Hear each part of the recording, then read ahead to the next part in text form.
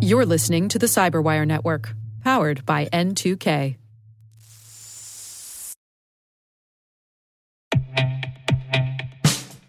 And now, a message from Cyberbit.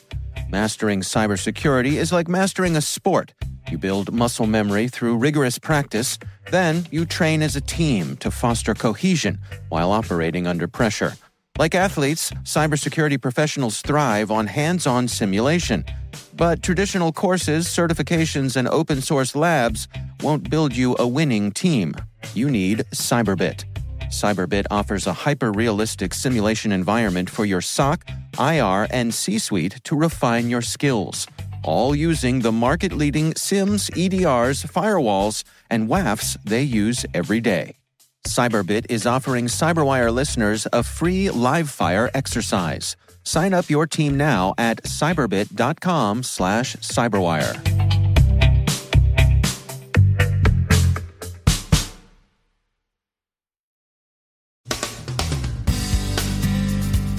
U.S. prosecutors begin to follow through on their announced determination to pay close attention to coronavirus fraud. Data stolen from Chinese social network Weibo is now for sale on the black market at a discount. The pandemic affects scheduled software updates and sunsets at Google and Microsoft. A new Mirai variant is out in the wild, and a DDoS attack in Australia turns out to be just a lot of Australians in need of government services.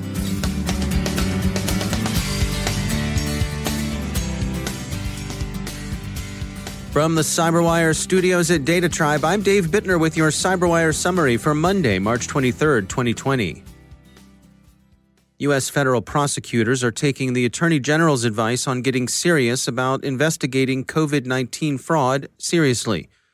The U.S. Department of Justice announced yesterday that it had undertaken its first enforcement action against online coronavirus scams.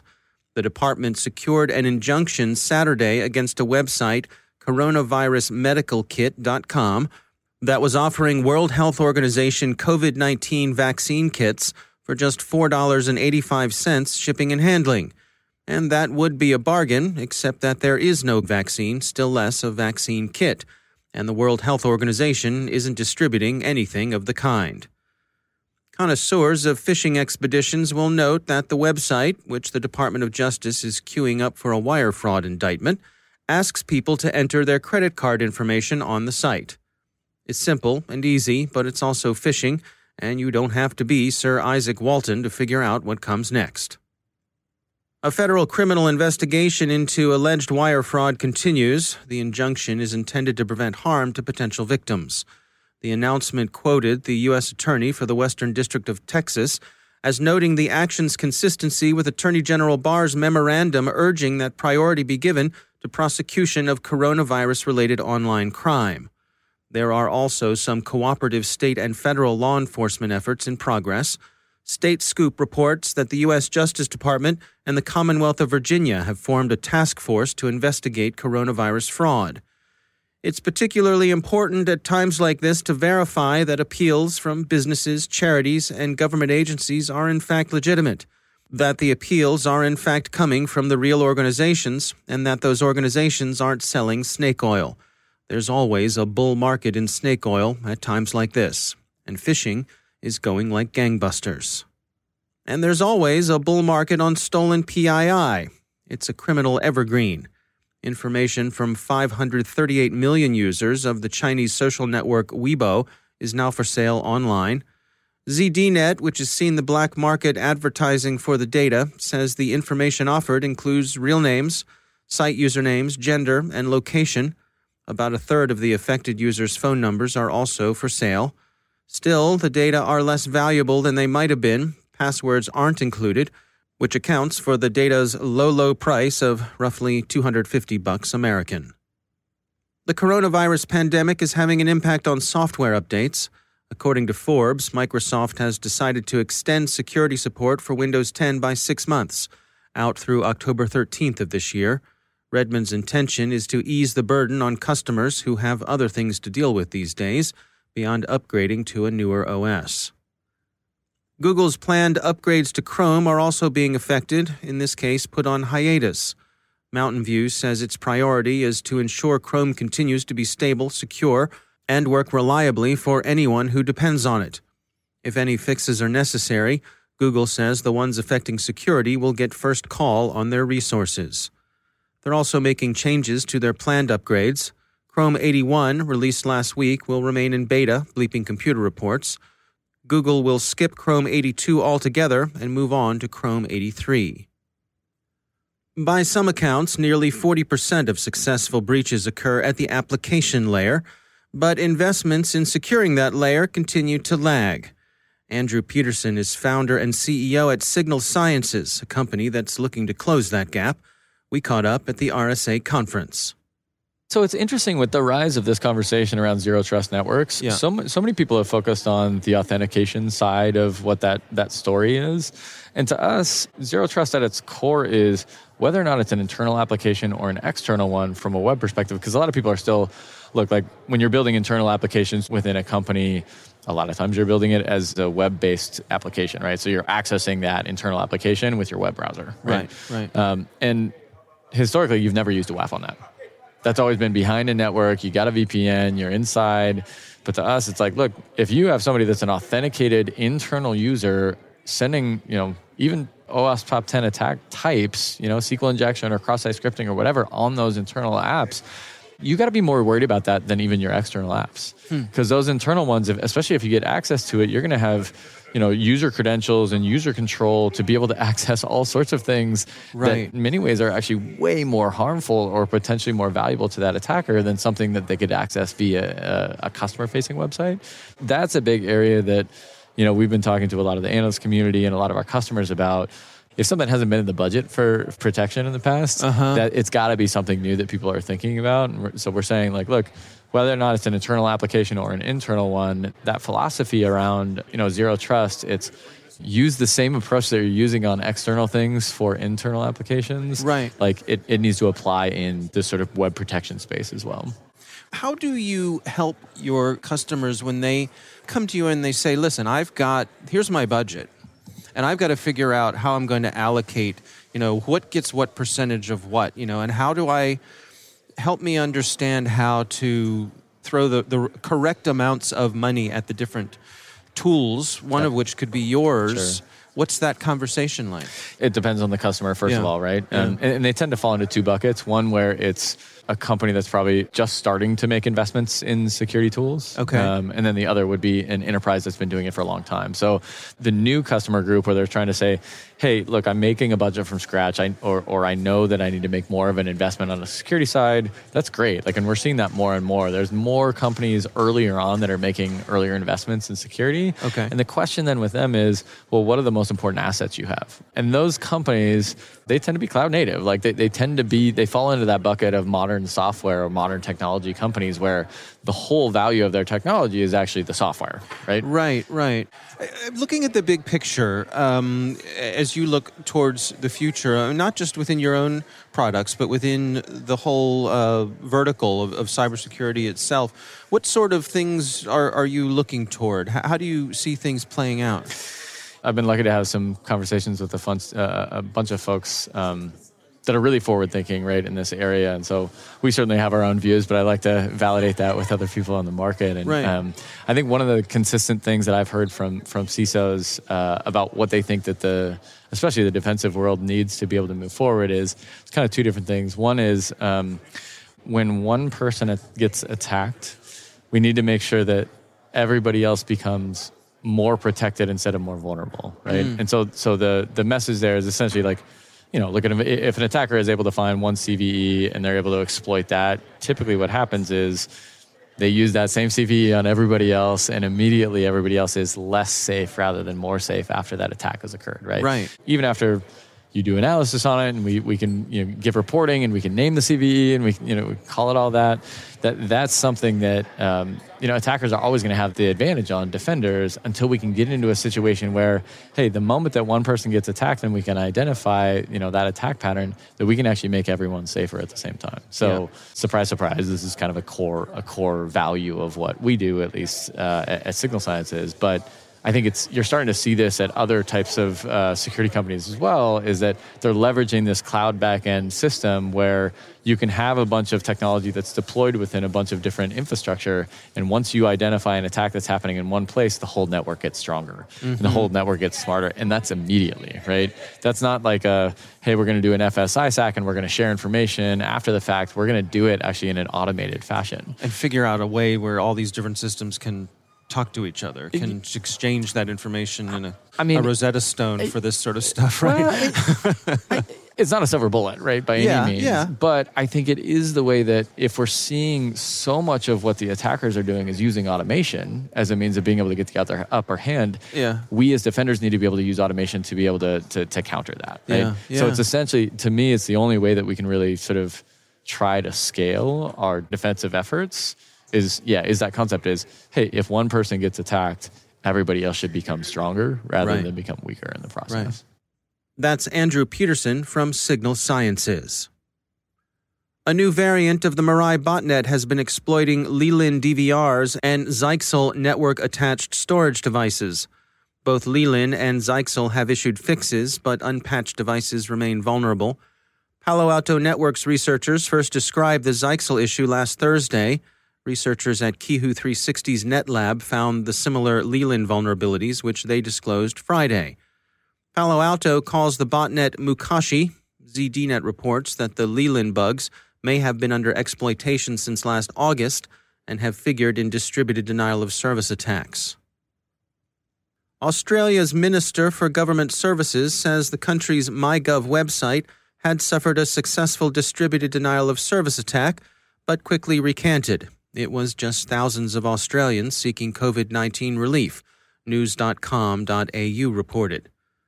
A ZDNet op-ed complains that Canberra has again underestimated the requirements of offering government services online. In this case, last week there were 95,000 people visiting MyGov to seek information and services as the country prepares further measures to weather the coronavirus pandemic. The site, the Minister for Government Services, is only designed to handle 55,000. So it's not malicious outsiders, but another case of meeting the enemy and finding he is us.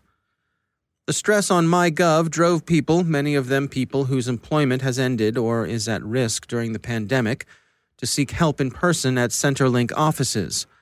That didn't go well either. Not only are the offices working with reduced staffing, but the waits would have been long in any case, with lines stretching around city blocks. It's difficult to know how well people were keeping their distance, but from the photos in the Sydney Morning Herald, it looks as if they're generally standing a lot closer than the recommended 2 meters. Stateside, people are saying stand 6 feet apart, but that's just because 6 feet is easier to visualize than 6.56168 feet, not because North American viruses give you a half foot's worth of leeway.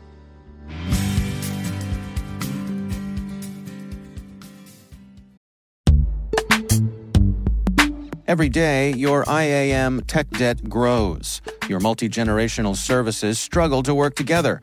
Building an identity fabric can fix this. It makes all your identity tooling stronger and allows you to connect any app to any service you want to use, with zero coding, zero maintenance, and zero app downtime.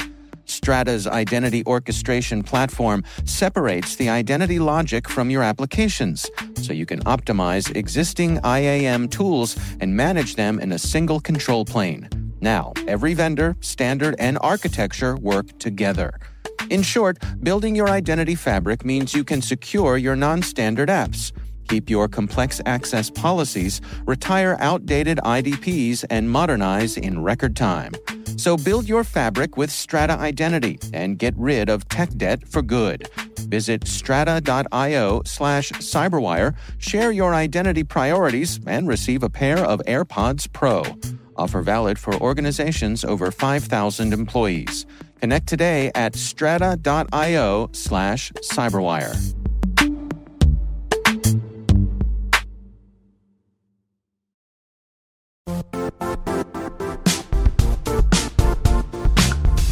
The IT world used to be simpler.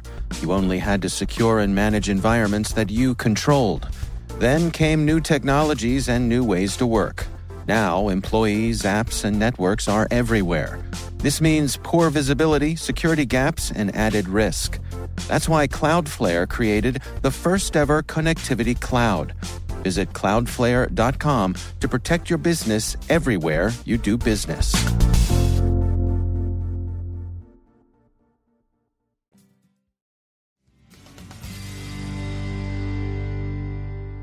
And joining me once again is Mike Benjamin. He's the head of Black Lotus Labs at CenturyLink.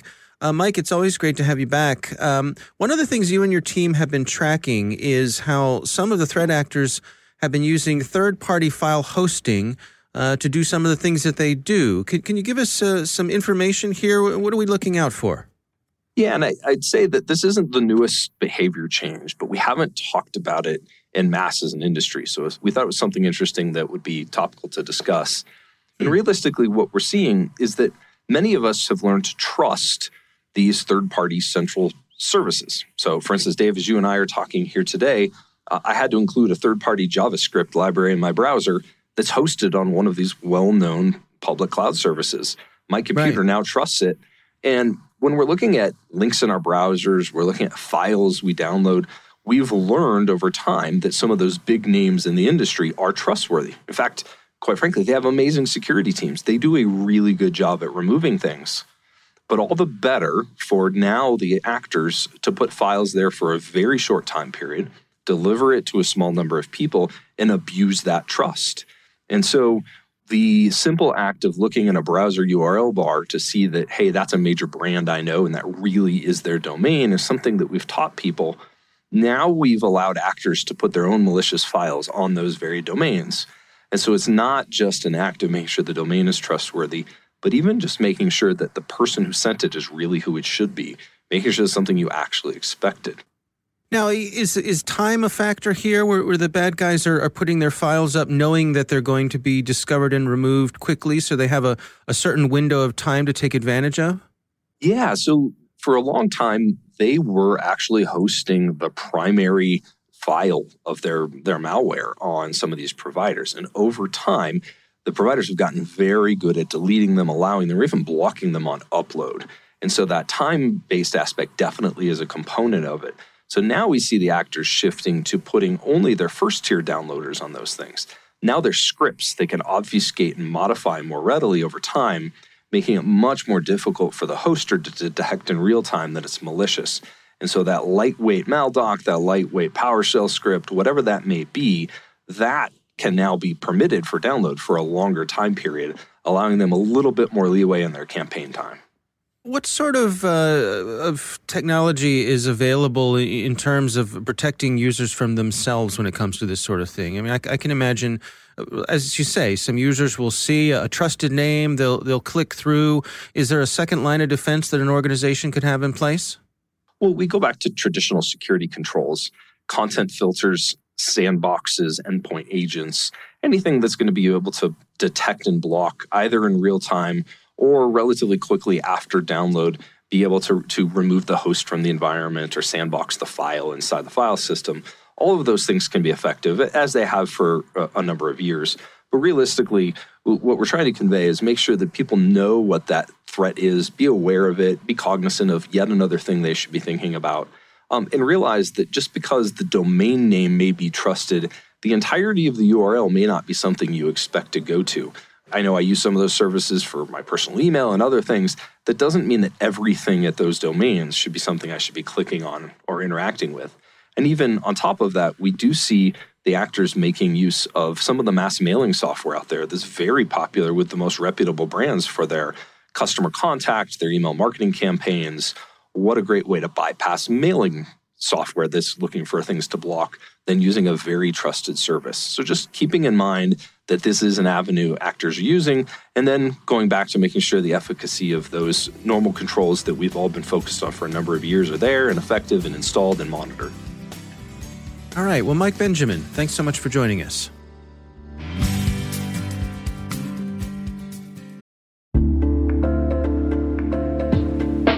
Are lengthy security reviews pulling attention away from your security program? With the largest network of trust centers, Vanta can help you streamline security reviews to win customer trust, save time, and close deals fast. Proactively demonstrate security by showcasing key resources like your SOC 2 or ISO 27001 and provide real-time evidence for passing controls. And when a security questionnaire is required, Vanta takes the first pass for you. Visit vanta.com/cyber to take a self-serve tour. That's vanta.com/cyber.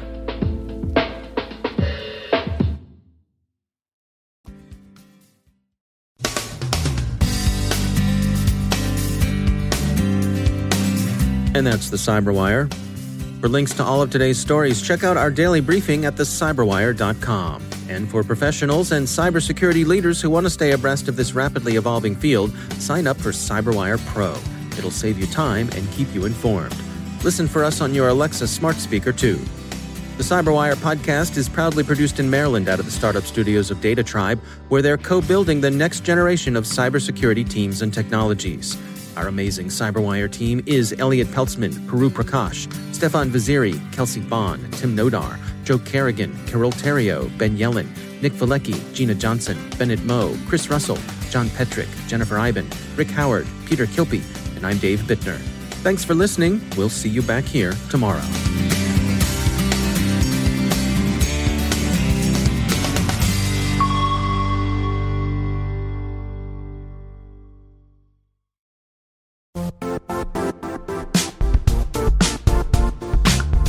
And now, a word from our sponsor, Zscaler, the leader in cloud security. Cyber attackers are using AI in creative ways to compromise users and breach organizations.